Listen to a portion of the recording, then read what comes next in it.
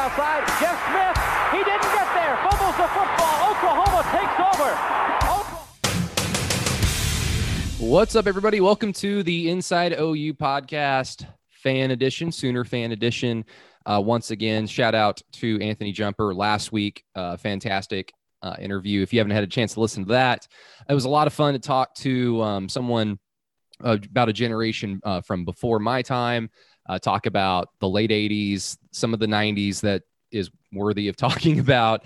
And of course, again, like I've hyped it all up already. Like Operation Wildcat was a great story to hear for some added context to that 2001 OU Kansas State game that I think OU won 38-37. So it was a good game. And so shout out to the pride of Oklahoma for that extra boost in that victory from that game all those years ago. But yes, thank you to Anthony. But now I am joined by another special guest, and I guess a special guest times two, because you are also a patron on Through the Keyhole. And I'm not going to force you to kind of like, here, give us some propaganda about the Patreon page, but I'll just sit here to tell you face to face over the Zoom machine.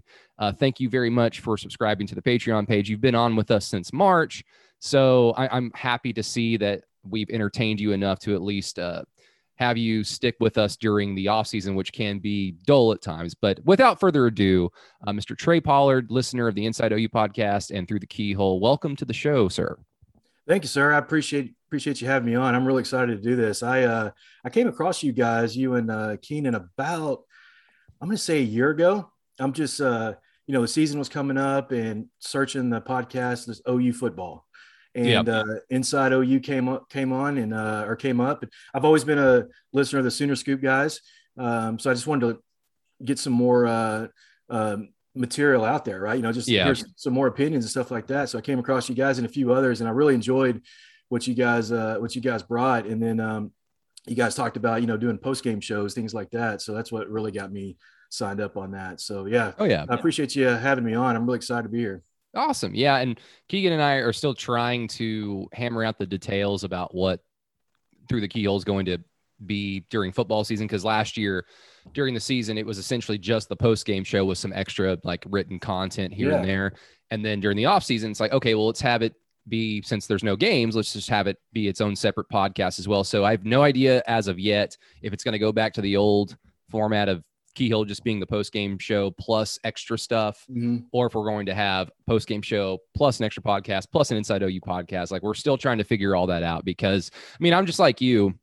I'm not a media member covering the team. So when I started listening to podcasts, I just typed in OU football as well and got on to Sooner Scoop. Once I started working at the franchise and actually getting to work with Eddie Radosevich, it kind of made it all the more like, oh, this is like very fun to listen to. Yeah. And then, like I listen to about every other OU podcast out there, just because if it's a random Tuesday and, Sooner Scoop hasn't put their stuff out, Keegan and I haven't recorded Keyhole just yet. Like, I want to listen to OU football talk because it's one of the three things that I just kind of hyper obsess over. Yeah. I don't know if that's a good or a bad thing, but yeah, I'm glad that we came across your podcast sphere, and I guess I'm glad to hear that we entertain or inform you. Whatever the hell you get from us, I'm glad we give it to you. I love it, man. It's in fact, I just listened to y'all's podcast this morning from I guess you guys did last night. So that was a late one. Yeah, well, it sounded like it. Yeah, and then probably gonna listen to the Sooner Scoop guys later today. So awesome. Yeah, I really enjoy it. I used to listen to a lot of music, and it seems like lately I've just if I'm not listening to XM radio, a college sports station, or the Big 12 channel, I'm listening to you guys or other podcasts. So I can't get enough OU football. Just love talking about it. I love debating with my Texas friends. I got plenty of those. I got plenty of Texas Tech friends, which I can tell you all about also, just from my time in Lubbock. But I love debating those guys. It gets frustrating, very frustrating, because there's always that narrative that they seem to follow. So. Yeah, no. And I did want to get into your origin story in just a second. Cause right before we started recording, you told me, so right off the bat, I was like, oh, okay, this is going to be a different type of story. Like I've talked to a handful of fans of listeners from across the state. I've got somebody, we're trying to get a schedule going that's up from the Northeast. And now you telling me that you went to Texas Tech, you're living in Lubbock. Like it's cool to just kind of, I'm not this isn't like a me patting myself on the back that I run a podcast and it gets listened by like all these people, but in a very corny way, it is cool to feel that connection because you all feel it when you go into the stadium and you see that corny tweet out there that says, I just want to be in the stadium with 90,000 of my closest friends. Like it's awesome to feel that connection. And even during the off season where there's no football going on, it's awesome to know that, you know, people in Lubbock, people from the Northeast, people in all over Oklahoma, you know, they're kind of tuning in and we're all kind of all in the same boat of like, hurry up and get here. But just, I mean, I felt it last night on through the Keyholes podcast, Trey, but we are so close to football. It's finally starting to feel like, okay, like there's actually some stuff to look forward to. There's actually some stuff to talk about because I don't know if you've noticed, but I've been a little bit more aggressive in how I've talked about other Big 12 teams. I'm like, all right, it's put up or shut up time. I don't care how good you are. Like OU has bigger fish to fry. We're just here to kick your ass. Right. Yeah. I'm ready to, I always say once you get through 4th of July, it's downhill from there. You know, get past the 4th, it's downhill. And I'm ready to be nervous on Saturday mornings, you know, getting ready for the game. And doesn't matter who they're playing. I'm a pessimist, man. I'm always thinking the worst. I've been burned so many times and it doesn't matter who they're playing. I'm just thinking, man, just get through this game. But I'm ready for that feeling again. And then when the feeling's here, I'm like, oh man, I don't know how much more I can take of this, you know? I know. It's crazy. It shaves some years off your life. Oh, no doubt. When OU is playing Texas and you can tell OU's the better team, but why is this game going to overtime? And it's just like, well, there goes 2 years off my life expectancy. But I do have to pick. I do have to pick on something you said a little bit ago about waking up Saturday mornings, getting ready for OU football. Well, when you wake up on Saturday morning, the game is already being played because OU only plays at 11 in the morning. Yeah. So. Well, when you get to my age, you tend to get up earlier, right? So that's I'm in my mid 40s, so I'm up at 6, 7 o'clock in the morning. So I'm ready to roll by 11 o'clock. But yeah, I do prefer the later games for sure. Doesn't seem we get too many 2:30 games, but the one thing I do like about 11 o'clock games is getting them when they're over. You kind of enjoy the rest of the day, but just sitting back and watching the SEC or whoever's coming on at night, you know, just watching some of those games. Like I do like that, but you know, like the Nebraska game, man, it's just, you know, September, it's going to be hot, 11 a.m., you know, I just really wish that was an evening game, you know, going up there for that game and things like that. So, but yeah, I see what you're saying. Yeah, I mean, play Kansas at 11 a.m. so they can kick their ass, and then we can watch the rest of college football and have a good time. Because you don't get excited for OU Kansas. You rarely get excited for OU Texas Tech unless it's on the road and it's at night. And you know, so like, yeah, but it is what it is. We have to deal with what we have to deal with. That's right. Let's get on to your origin story. So we kind of already mentioned it off the bat. You are an alum of Texas Tech, and you're I went to Texas Tech. I went to Texas Tech, did not finish. I was out in Lubbock for about 5 years in the middle of the 90s. My OU story starts, you know, my dad just watching OU football every weekend. He grew up in the 50s. He's got a lot of stories about the OU football in the 70s. And my very first game was 82 or 83. Hostetler in West Virginia came to town. That was my very first game. I don't really remember it. I hear stories from, I think we sat in the West Virginia section, and my mom to this day still tells stories about the West Virginia mountaineer shooting off a gun, constantly stepping on her feet. And it was just, I guess, a miserable experience. And then the next game I do remember is 84 OU Oklahoma State. I hadn't remembered until a couple years ago. I think it came across on my YouTube or something. They were both ranked like 2 and 3 in the country that year. And I didn't remember that. And we didn't have tickets going up to the game. And we listened to a radio station, and there was something came across like, hey, if you're looking for OU Oklahoma State tickets today, call this number. Just some random guy. We pulled over, and a lot of people aren't going to know what this is, but we pulled over to a payphone, called the guy, and went over to his house and picked up a couple tickets for $20.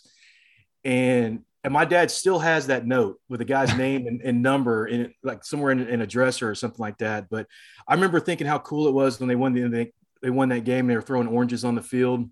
I thought that was really cool back then. And, you know, then really started picked up for me in 85 when, you know, I don't remember a lot about the 85 season, but I just remember watching the Penn State national championship game and winning that game and just that feeling of, you know, being the best team. So that's when I really got hooked on. And then Miami happens.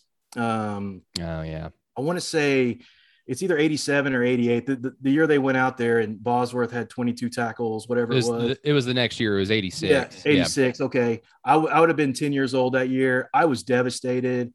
I went on the side of my house and bawled like a baby over that game. And I've hated Miami ever since then. 2007 was gratifying for me, going to that game and seeing them whoop up on Miami a little bit. So, yeah, then the 90s rolled around and I went to 2 games in the 90s. I was a senior in high school in 93, went up there to watch A&M play. And then me and my best friend, first year in college, I wasn't at Texas Tech yet. I was actually at another school in East Texas State at that time. And we drove to College Station and watched OU and A&M play. And then about that time next year, I went to Lubbock, and, the 90s happened with OU football. It was just a disaster. And being out there, I kind of kept up with them, but, they weren't on TV a lot. I'm assuming they weren't on TV. It was just, I'm doing my thing out there, just having a good time. And, going to Tech games. I didn't really care about Tech, but just going to the games with my buddies and having a good time. And then the year 2000 happened, and I'm actually moved back to Dallas in the summer of 2000. Not a clue that OU football was going to be any good. That what was coming that year. And when they whipped up on Texas that year, my dad had called me. He goes, "Man, did you see the score of that game?" And I'm like, "I did, man. It's crazy." And he goes, "Man, they've gotten Kansas State next week, and then they got Nebraska. If they could win both of those games, man, they're not beating Kansas State in Manhattan. That is not happening." Yeah. And then it happened. It was like, they're not beating Nebraska. It's not happening. And I remember I was working that Saturday, and I called them up. Hey, what's the score? Man, it's 14-0. It's not looking good. And the rest is history, man. And we were hooked on from there on out, and have had our hearts broken plenty of times since then. So yeah, again, like full admitted, I am a spoiled OU fan. This is a spoiled fan base, but no, like having there's something to be said about having our hearts broken since 2000, being so damn close and having great players, great teams, having basically every symptom that one should have if you're talking about a football program to win a national title, whether that's generational quarterback, best running back in school history. Those players, those teams typically win rings, and OU since 2000 just has come up short time and time again. So, I mean, there's been a lot of success. Don't get me wrong. I'm not trying to disparage anything, but that's why this season is so exciting and there's so much pressure because massive. There's no excuses, but the 2000 Red October, because Anthony and I talked about this last week as well. Red October is so interesting to me, like when I'm trying to remember what's going on in my mind at the time, because I'm 9 and 10 years old, just kind of getting into OU football and basically just kind of going off what my dad's telling me. And going into the season, we would talk about the season and okay, they were fairly good last year. Like, what do you think's going to happen this year? And it really just came down to my dad saying, well, those 3 games in October are going to be tough, but if they can go 2-1 in those games, because I think he called we could beat Texas, and if we can just split between K-State and Nebraska, then this season could be truly special. Maybe go to the Cotton Bowl and then really build off of that to go into year 3 under Bob Stoops. But fortunately for us, they just went ahead and said, no, let's just go 3-0 as well. So that was fun. I guess I am a little interested though, because the 90s are never talked about for obvious reasons. And I know you kind of kept up with it as much as you could. So I'll just ask some basic, easy questions that I've been asking here and there on the podcast with listeners. But if there is a player that stands out in your memory that isn't Damon Parker, that isn't Kelly Gregg, I'm trying to think if there's anybody else. If it isn't those 2 players, who is the definitive 90s OU player? Because the correct answer is one of those 2 guys. Yeah. I'm just curious, if there's a random name that, because you were younger, maybe just a little bit more impressionable here and there, just someone that just stuck out in your mind from that era of OU football. Really, man, I'm going to tell you, to be honest with you, the 90s, it's like a black hole for me. I don't know anything. It's like that for everybody, so don't worry. It's just I knew none of the players. The only thing I remember I was working at Best Buy out in Lubbock, right? And one of my roommates was a junior high football coach, and at Texas Tech they give you free, all the coaches in Lubbock they give free tickets to, right? And you get like 2 or 3. And I remember, and he'd always give us options. Hey, which game do you want to go to? You want to go to Nebraska? Do you want to go to Kansas State? Whoever's coming to town. And I said, man, I really want to go to Oklahoma. They've got this new coach. I know about that. I've heard about Bob Stoops. This was in '99, and I really want to go to that game, but I couldn't get off work. But other than that, the '90s, man, I just didn't know, because I was in high school from 90 to 91 to 94, and then I went off to college, and they just weren't relevant at all. Never saw them on TV, and back then we didn't have the luxury of really the internet the way it is now to really keep up. Like the Lubbock Avalanche Journal paper wasn't talking about Oklahoma football. I just didn't really have any access to it. So, man, I can't even name a player. Really, the 80s and then into the 2000s is really when it, is my time when I was really focused on OU football for sure. Yeah, and I guess with like the late 80s, you're going to be talking about guys like Jamel Holloway, Brian Bosworth, Ricky Dixon, Lloyd Carr, just actually a little bit, I guess, because he was the running back. Lydell Carr just sold. Lydell Carr, yeah. He just sold my parents their last vehicle. Oh, really? So he sold them a car. Okay. Yeah, he's selling cars down in it's either Dallas or Plano. And they went to go looking at cars and just walked in the office, and there's Lydell Carr. Yeah. Selling cars. So yeah. Bosworth was my hero growing up. I mean, that was I was 10, 11, 12 during his playing days. He was my hero. Loved Jamel Holloway. I loved watching the option. How it's just fascinating. I tell people all the time, just go back and watch. It doesn't have to be Oklahoma football. Just watch any Nebraska, running the option. Just how beautiful it is. It's just, if it's run perfectly, it's amazing to watch. And love Jamel Holloway. Love Ricky Dixon. I mean, I just love watching lay the wood on people on defense. Just I've always been kind of a defensive guy. Oh yeah. Which I know we're not supposed to talk that name, but anyways, it is just me that's on the cleanse. If you have to, don't worry about it. I can hear the name. I can't go any further. Yeah. We'll when we get later on down in the years, we'll bring that up. But, Jamel Holloway, Bosworth, Keith Jackson. I loved all those guys. Tony Casillas, he's a little oddball now, but back then I just loved Tony Casillas. Just the 80s defense was so much fun to watch. It was just it was just hard to watch them against those Miami pro offenses. Just a little bit better. That was the sad thing, is they were just a little bit better. But there is a tiny little bullet point in all of this that I've always been curious and fascinated about, and I don't know how aware of this you would have been at the time, but something I was always thinking, because you see it nowadays where like players transfer all over the place. Mm-hmm. It's commonplace at this point.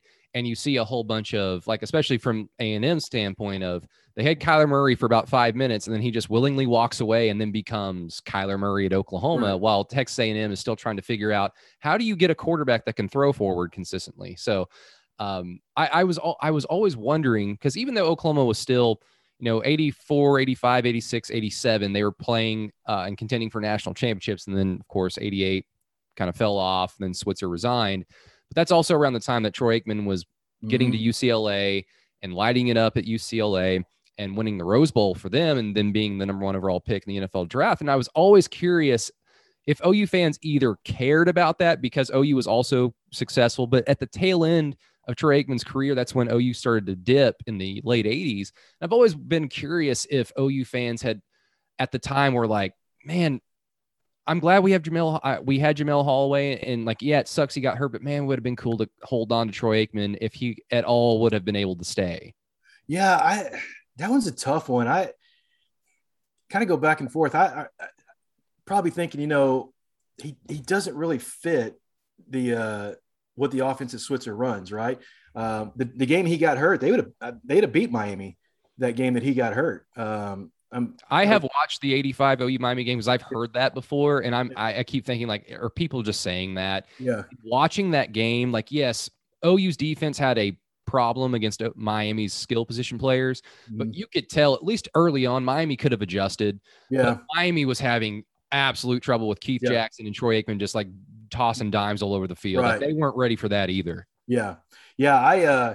I don't know what would have happened. I think with Jamel getting hurt, I think that's what brings up like, man, if Troy Aikman would have been here, but Yeah. I think, Jamel winning the national championship, and if he'd have stayed healthy his 4 years, I don't think anybody would have even thought, anything about Troy Aikman, because he just fit that. Jamel just fit that Switzer offense, that wishbone so well.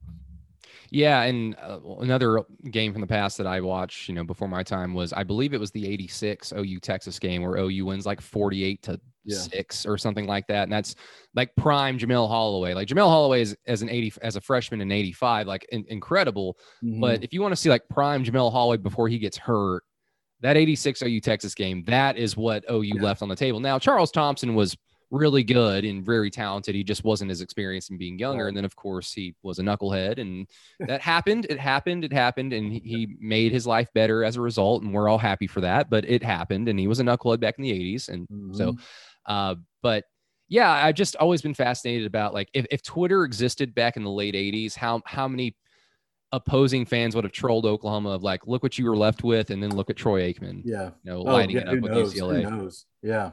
But things happen for a reason. The Wishbone won one more title before Switzer resigned, so it is what it is. But yeah, we'll skip over the 90s. We'll get to the 2000s. We've already talked about 2000, but the early Stoops years. So to me, like the early Stoops years are going to be basically from the time he got there to Sam Bradford moving on. Like that is kind of the first era of Bob Stoops. And Agreed. In my opinion, the best era that he had as the head coach at OU, best teams, balanced teams, great players. So you're talking about Sam Bradford, Adrian Peterson, Roy Williams, Rocky Kalmus, Teddy Lehman, like all those great names, Tommy Harris, all these great names. And, I tried to go back and reconcile like season by season, like how come this team didn't win? How come that team didn't win? And I keep coming back to, it's really hard for me. And I'm curious what you think. It really comes down to 2003 or 2008. 2003 kills me, man. I mean, that Big 12 championship game, that I couldn't sleep that night, man. That one, I don't know what happened. I mean, that they talked about that, the greatest team of all time during that. Oh during God. that Yeah. season. I mean, and I always felt uncomfortable with that. I always hate it when that kind of stuff comes up, but man, they just ran into a buzzsaw that night. And I don't think they ever recovered for that LSU game. I think if that Big 12 championship game that, goes like it should have gone or normally would go, they played 10 times. OU wins that game 9 out of 10 times. I think, granted, Saban's over there at LSU. He can adjust, he can game plan, but I think that LSU game goes differently. I think they win that national championship. I know Jason White was hurt. Was it a broken hand or broken finger? Yeah, and I think that's truly what it kind of came down to. OU's offense was so hindered by that fact they couldn't really open it up. But when they were able to, like when Jason was basically playing off of adrenaline at the end of the game, you could tell like, okay, if OU was able to do the things that they typically can do, even though LSU is very talented and deserving to be here as well, OU appears to be the better team just because of the offensive edge, but they were so hindered because of Jason's hand. And I remember, if I remember right, did they just quit running the ball at the end? I mean, LSU, weren't they just gassed at the end and OU just quit running the ball or something like that? Yeah, I mean, that gets talked about a lot. Like they ran Kejuan Jones, boom, boom, boom. Yeah.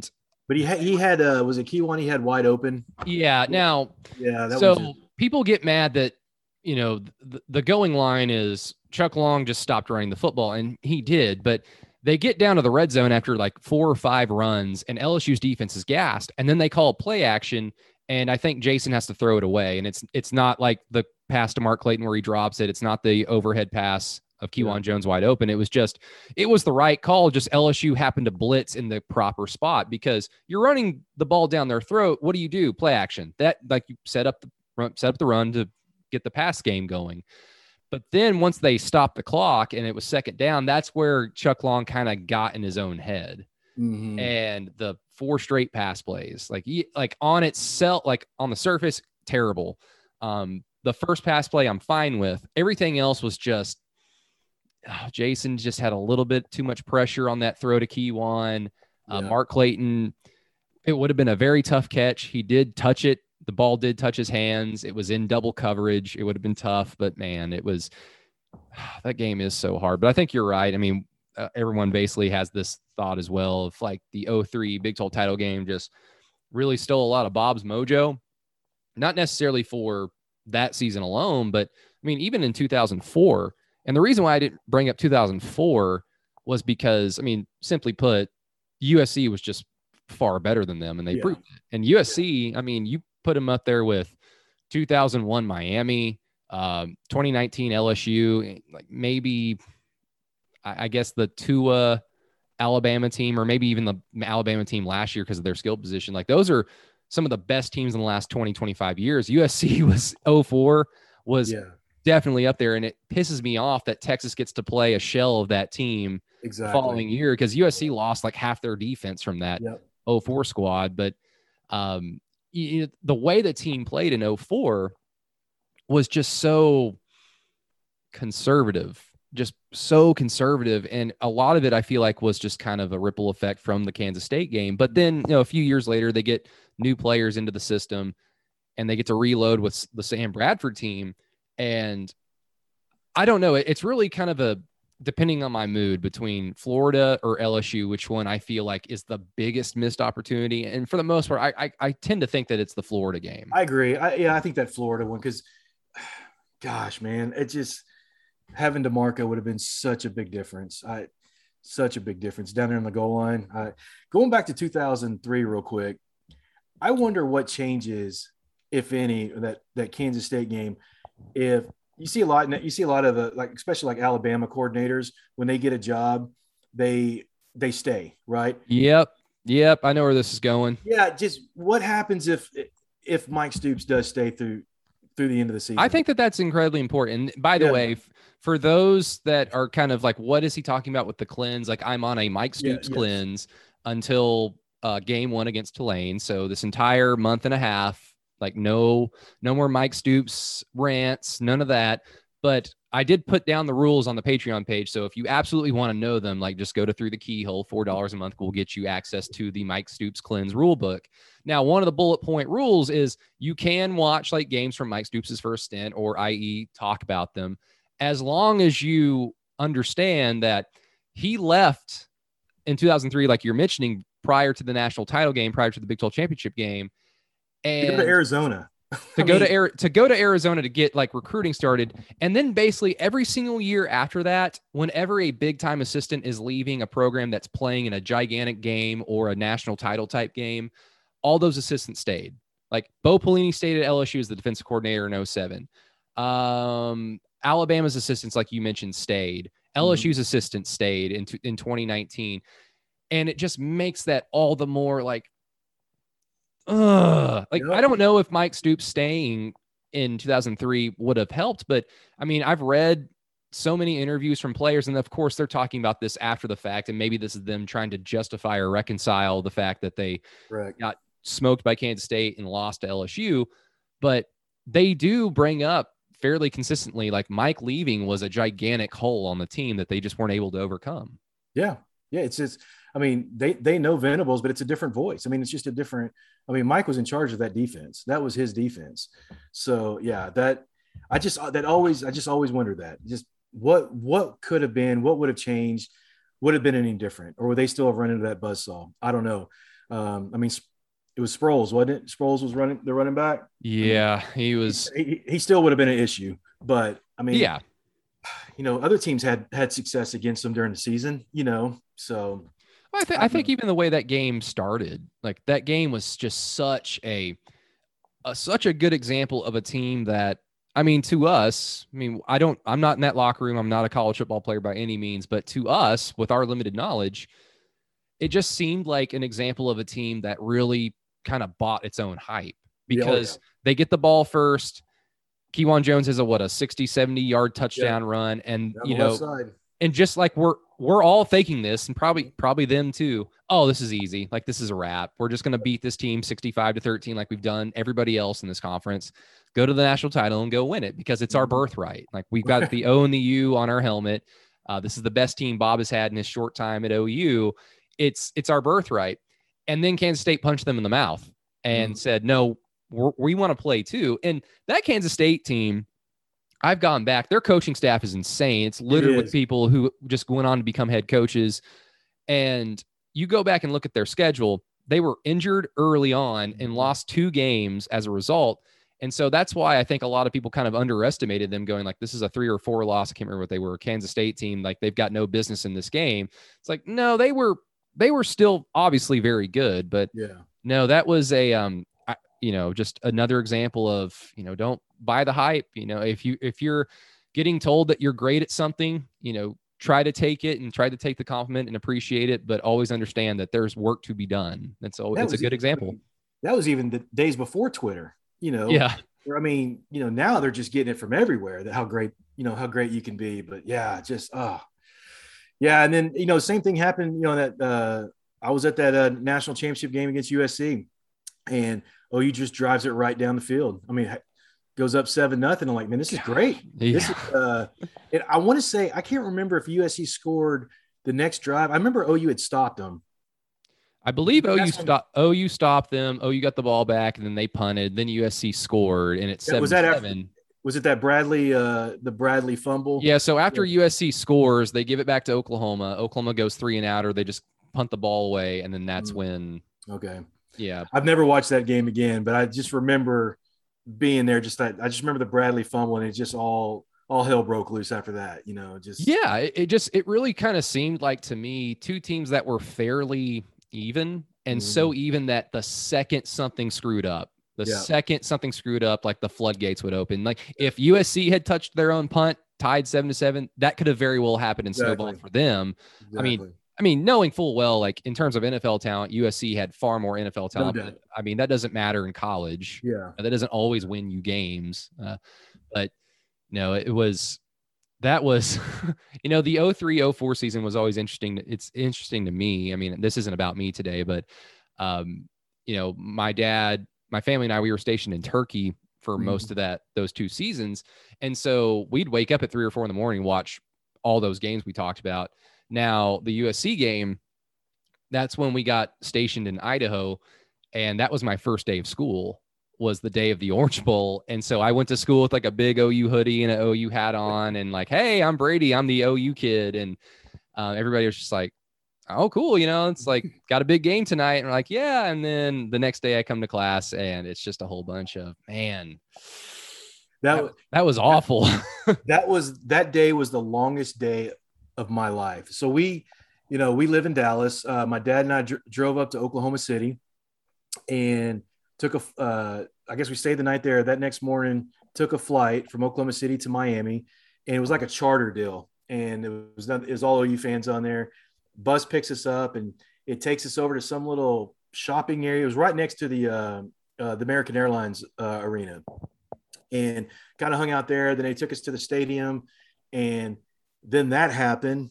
And I want to say, I said halftime earlier, but I want to say probably around 10 minutes left in the third quarter. I guess USC had scored again. We're like, we're out of here. So we had to go sit on that bus because we couldn't leave, because there's actually people wanting to stay and watch the rest of that game, which to me, it just doesn't make any sense. Yeah. But yeah, we sat on that bus, took us straight back out to the airport, caught about 11 or 12 o'clock flight, flew back to Oklahoma City. It started icing in Oklahoma City.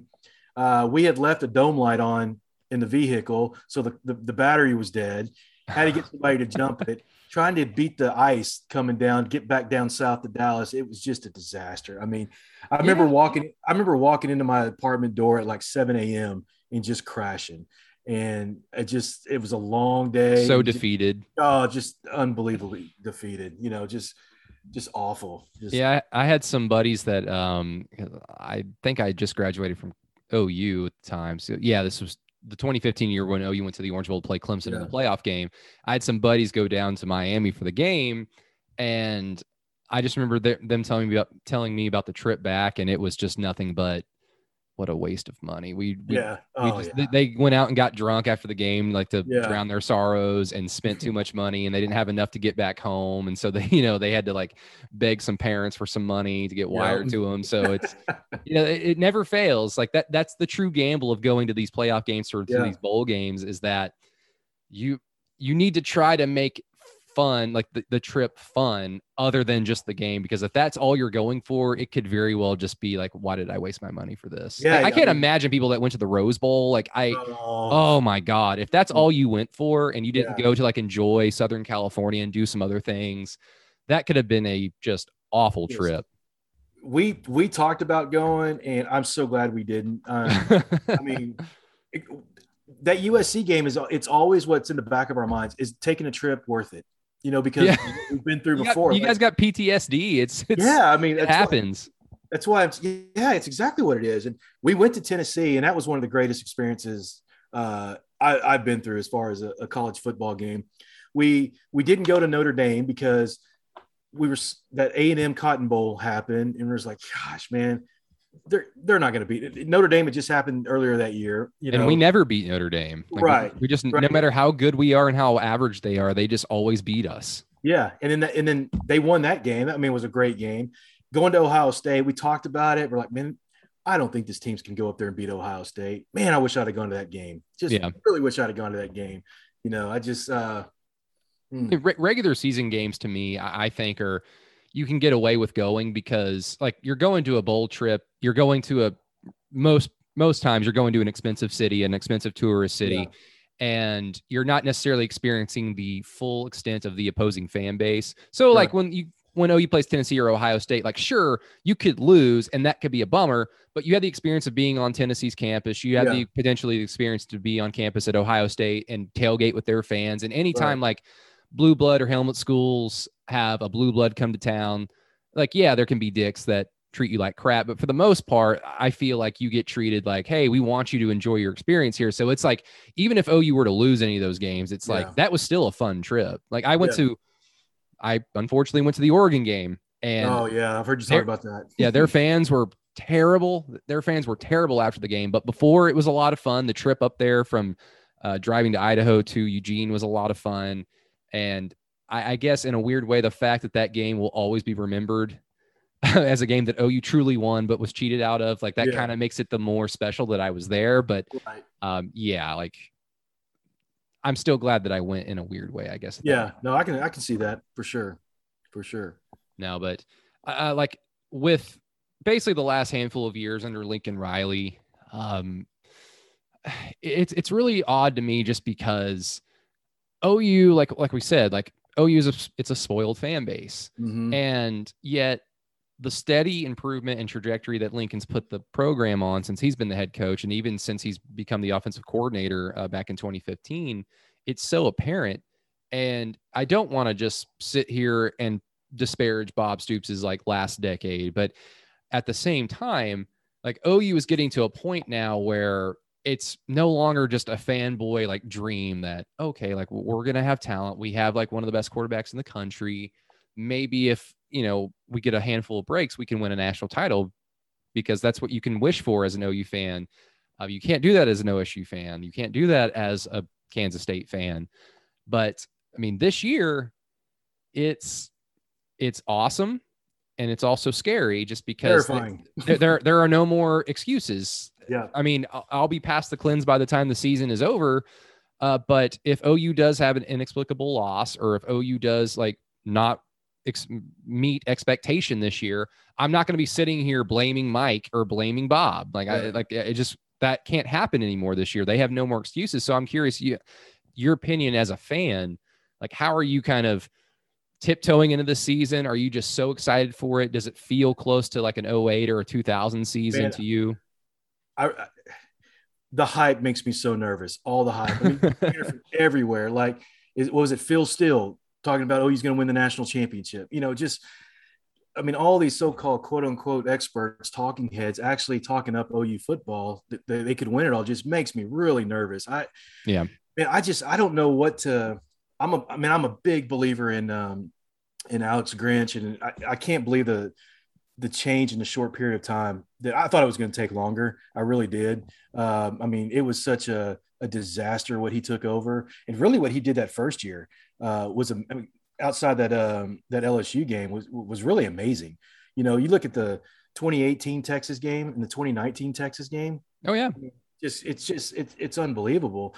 You know, talking about Lincoln, I've always loved Bob Stoops love the fact the way he turned the program around, but kind of, like you said, 2008 is kind of that last, I guess maybe 2009, you know, but yeah, if that team wasn't injury plagued, that team would have been, I mean, I don't know how good, because the offensive line was still fairly green and the receivers were all brand new. Like they lost, but they would have had Jermaine Gresham if they don't get, the injury plague. So that team would have been a force. I just don't know how, like, I don't know if that was a national title contender, but that defense was so incredible. They may very well have been. Yeah. You know, but the Landry Jones years are just, to me, and I don't want to just put it on Landry Jones, but it's just it's a yawn. It's boring. It doesn't do anything for me. The 2014 Baylor game was about the most disgusted I've ever felt after a game. And then I was out in Lubbock. It was the first time I'd actually been back in Lubbock since I've left. It's been 16 years, and went out to Lubbock for that OU Tech game for 2016. Baker and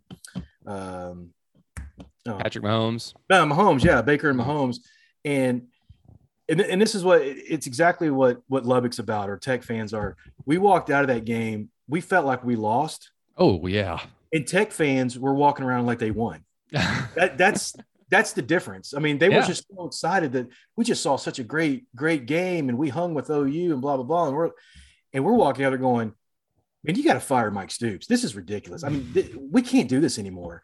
And when the next, I guess it was the next summer, my dad actually called me up. Usually I'm the one breaking news to him, because on Twitter, that's what I use Twitter for. It's my OU football stuff. That's what I get OU football news from, breaking news. And I'm usually breaking news to him. He called me up and says, "Hey man, have you heard the news?" I said, "What's that?" He goes, "Bob Stoops is resigning." I was like, "You're kidding me." He goes, "Yeah, Lincoln Riley is going to be the head coach." I said, "Best news I've heard." I knew recruiting was, I knew everything was going to change right there. I knew recruiting was going to all of a sudden go in a different direction. It was going to be more creative when it comes to recruiting. It was just because it's become so stale. It was just, I mean, the way that program was going, it was just a stale program. And, 2017, 2018, my goodness gracious, with those quarterbacks, it's just a shame. Bosworth will always be my all-time favorite, but Baker's right there with them. And for that guy to never win a national championship, it hurts my heart. It just hurts. No, Baker and Brian Bosworth were essentially just fans who were talented enough to play football at that level. So like, that's why they both talk trash about Texas. How can you exactly? Not love them, right? They said exactly what you and I would say if we were talented enough to play football at OU when we were in college. So like, again, I've talked about that a zillion times, just seeing like Sony Michel score that touchdown to win the game, and then the camera just cuts right to Baker Mayfield on the sideline. It's just killer. And the funny thing is that I always bring up, and a lot of people forget this, is after the Stephen Parker touchdown, OU stops them. Yeah, they get the ball back, and it's like 3rd and 2, and they run that little option, I think, or something like that with Kyler and Baker, and I'm just like, all they had to do was get a first down. Mike's defense actually did make the stop when they really needed it right there. Not the end of the game, but oh man, when they made that stop, I thought we had it. I thought they had it. And I think they win that game, man. It just changes so much of the narrative that's out there. It just it helps recruiting. It just man, that game, I don't know if I'll ever get over that game. I don't think I'll ever get over it. Yeah, I mean, the argument that I think could be made, like, against what you're kind of saying, and like, and you're right. Like, I remember at the time, like, the defense got to stop. And even in bad examples of like 2015, 16, 17, and even 18, bad examples of bad defenses, there were times where the defenses would get stops because at the end of the day, they still had talent. Like, the talent was never really the problem. Like, the types of athletes, maybe you could question, and as time has gone on, like, we're kind of becoming more familiar with. Yeah, it wasn't necessarily that they were bad football players. It was just they weren't put in the right positions to succeed for one reason or the other. But yes, the defenses would make stops time and time again, or I guess sprinkled very few and far between. But in terms of that example with the Rose Bowl, like, yes, they get that stop. But I think like the argument that I would constantly make is there was so much momentum lost that the defense gave up, that the offense to just kind of turn it back on, like that's just not realistic, especially when you're playing a team like Georgia. Like when you're playing in a playoff game, it's just hard to turn things back on. Like they're either on or they're off. Like you're either the one kicking the ass or you're the one that's receiving the ass kicking. And it was just, that was such a up and down game that it makes sense that Lincoln Riley might call a questionable play or have like questionable play calling. Like Baker was also kind of hurt and that might have influenced things. No, I was just about to bring that up. You know, one thing a lot of people they don't remember, when they came out at halftime, that first drive, Baker was on the ground. Some guy just leveled him in the back, that late hit. Yeah. I think if that doesn't happen, I think that changes the game also, because I think he was really struggling after that. Something wasn't right with him. I think something was lower back at that time, the side. I think that really affected him. And it affected the play calling. I remember that, sure. But yeah, that's one is. But going into this year, man, to your original question, super excited. I can't wait. Man, I just hope they don't let us down. I mean, like I said, I'm pessimistic, man. When you've been an OU fan as long as I've been around, you've had some heartbreaks, and it's almost like you're setting yourself up. Like, I know it's coming, but man, when they do win it all, though, that's going to be one of the greatest days. I'm telling you right now. You're going to won't sleep for 2 or 3 nights. You going to be making it up to Norman for any games this year at all? Yeah. So I have a 9-year-old daughter. We took her to South Dakota State a couple years ago. It's an easy one to break in a kid. And we're going to take her up for West Carolina.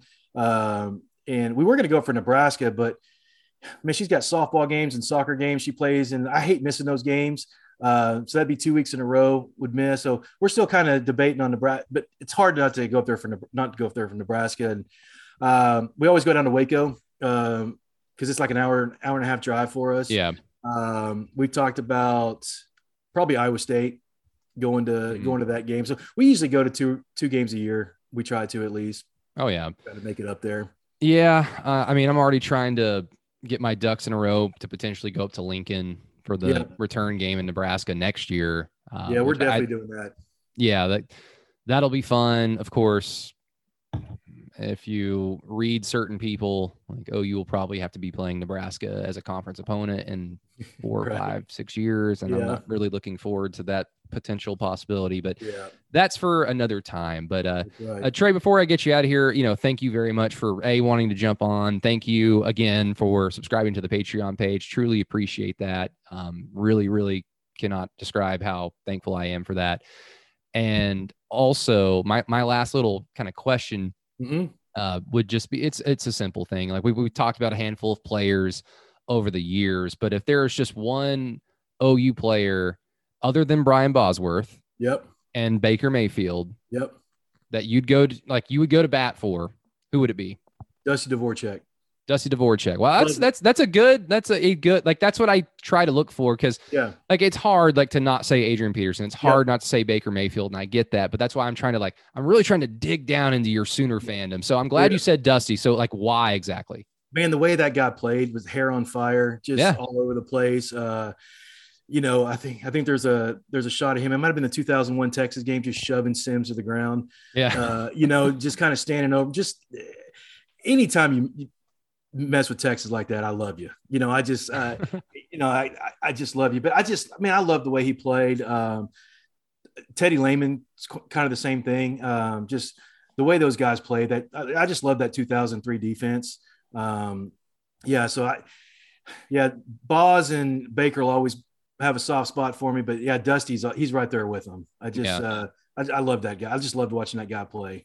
I think in terms, like, if we're talking about the 03 defense, probably my favorite player is going to be Derek Strait, because that dude was just great from day one.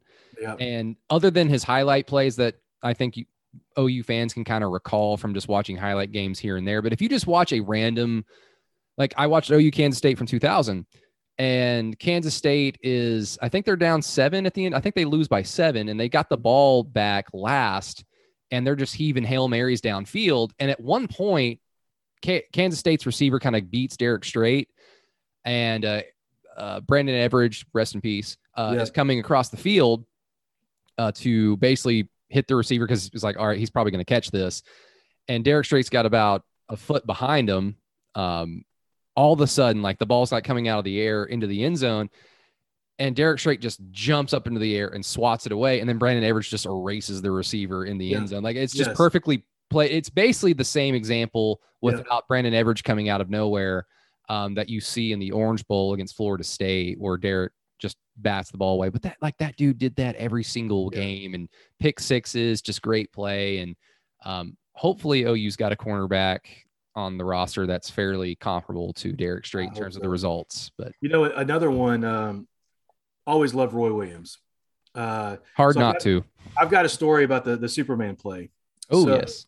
On that day, my one of my best friends growing up, he's a Texas alum. His roommate's a Texas alum. They were roommates in college. My best friend's sister is marrying his old roommate. Their wedding day is on that day for OU Texas 2001. The game's a 2:30 game. I think the wedding's like at 6 or 6:30. Yeah. So luckily I didn't live too far from where they're having it. And I remember when was it Vasher that dropped the punt and it got to like he fair caught it at the 2 for some reason. It's like, thank you, Nathan. But I remember thinking, son of a gun, this is where Chris Sims is going to make a name for himself. He's going to do it. I just that pessimistic, it's just like, I probably would have felt the same. If I was older, I would have felt the same way. I was watching the game, but I was 10, 11 years old. So I was just, my life was not going to hinge off this game. I was just looking forward to like playing sports outside that day probably. But if I would have been older, I'd have been like, oh, here it comes. Yep. Here it comes. They completely dominated them. The whole game was like, this is good. It's going to be a busted coverage or something. And when that play happened, I remember I was putting my tie on. I lost it. I went crazy. And then I had to leave. And I walked into that place because it's full of Texas fans. And I was chest out. You ever seen that Vince McMahon meme where he's just and he's just walking out to the ring? That was me. I was so fired up that day. And it was great because if they'd have lost that game, I probably wouldn't have gone to the wedding. I probably just wouldn't have gone, But yeah, funny story on that. It was Roy Williams always got another soft spot for me there because that was such a great experience, and going to that wedding and full of Texas alums and just giving it to him. No, hopefully there are some more memories like that for 2021 because it'd be kind of fun. No kid, and no close Texas game this year. I need one of those curb stompings. Oh yeah, I think the curb stomp factor is, growing steam every single day. The closer we get to football season, I think that it's again, it just kind of goes into that whole category of there are no more excuses this year, Lincoln. Like if you're up 31-17 towards the end of the game against Texas, then it needs to stay that way or get worse for them. Like it's that simple. It's no more of this underachieving Texas squad, but it's a rivalry game. It's like, no, kill them. Just kill them at least this year. But Trey, thank you so much, my man, for wanting to jump on. This was a lot of fun. I love talking OU football that doesn't have to do with Spencer Rattler's throwing motion or his decision making, because that's fun, and I appreciate that from Keegan. But day after day after day after day, I'm just like, can we talk about Brian Bosworth? Can we talk about Jamel Holloway? Or can we talk about the 2000s for sure every once in a while?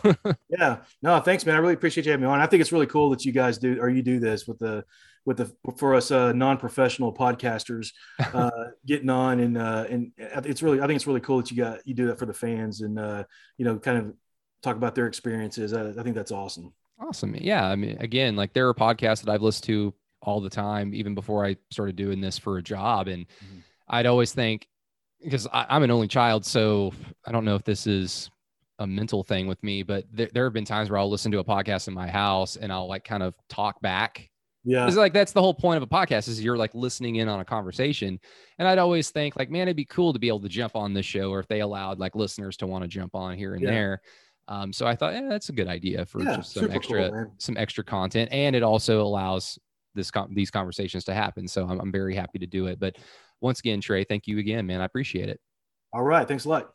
Everybody, thank you so much for listening to Inside OU. Once again, we are looking forward to a few more weeks of fan editions. We are getting closer and closer and closer to football season. I know you're excited. I'm excited. Once again, Through the Keyhole, our Patreon page, please give that a chance as we get closer to football season with more content, more poignant content as it pertains to the 2021 season. Keegan and I are raring to go for some fun content heading your way. So again, $4 a month gets you most of it. $5 a month gets you everything, including Keegan's film reviews that will be dropping after each OU game. So look forward to that. And again, if you haven't already, please leave us a 5-star rating and review on Apple Podcasts. We would greatly appreciate that as well. But until next time, everybody, thank you for listening, and we'll talk to you later.